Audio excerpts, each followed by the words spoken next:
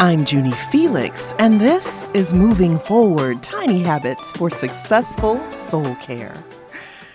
Do you have a favorite beach, a mountaintop, a garden spot, a porch, or a park? I sure hope so. With the weather warming up here in Chicagoland, I've been thinking about visiting one of my favorite beaches. There's one right off North Avenue where you get this staggering view of the Chicago skyline in one direction and the miraculous, stunning, wonder-filled view of beautiful Lake Michigan on the other. Now, our planet is truly a work of art. It is the perfect habitat for creatures like you and me, the perfect home for humans doing life that was meant from the beginning to be the equivalent of walking through and caring for a seemingly endless garden with God. Everything we needed all in one place, simple and free from the alarms and the schedules, the emails, and the agendas.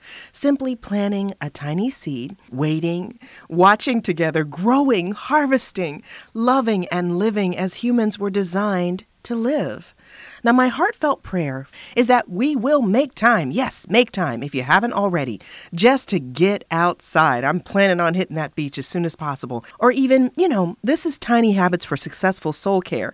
But today, I'm going to suggest that if it's been a while, as it is for many of us if the weather's been cold, and you're not in the habit of getting outside, just go be outside and enjoy God's artwork. Just get out there and bathe in the beauty and simplicity of nature. And this is Tiny Habits. So even if you just take a moment, your soul will thank you.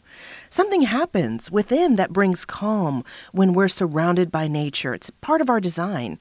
Give it a try. Touch the trunk of a tree or feel a stone in your hands while fully focusing on the beauty of the stone.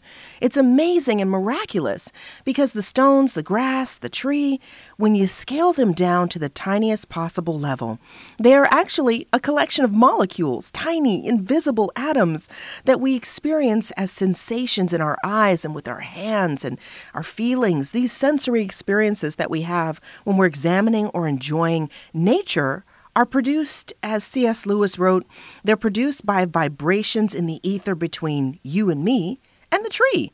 Lewis said that the beauty of the tree or anything in nature is not in matter at all, but it's something purely spiritual, arising mysteriously out of the relation between us and the object. The beauty seems to emanate from some indwelling point, or as the scriptures say in the book of Romans, the basic reality of God, this is chapter 1, is plain enough.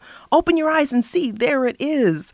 By taking a long and thoughtful look at what God has created, we've always been able to see with our eyes, such as what we can't see, this eternal power, for instance, the mystery of God's divine being. Check that out in Romans chapter 1. So nobody has a good excuse, the scripture says, for denying that in nature, from the rocks and the trees, the animal kingdom, the whole multiverse, there is a purely spiritual, miraculous indwelling power, order, and magnificence to it all. A powerful, tiny habit for successful soul care is finding something natural to focus on, to analyze and appreciate for a while.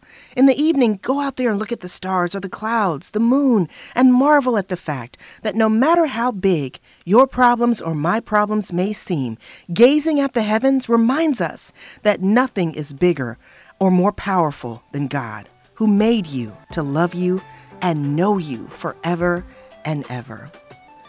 Thanks for listening today. For more encouraging resources for the faith and healing journey, stop by JunieFelix.com.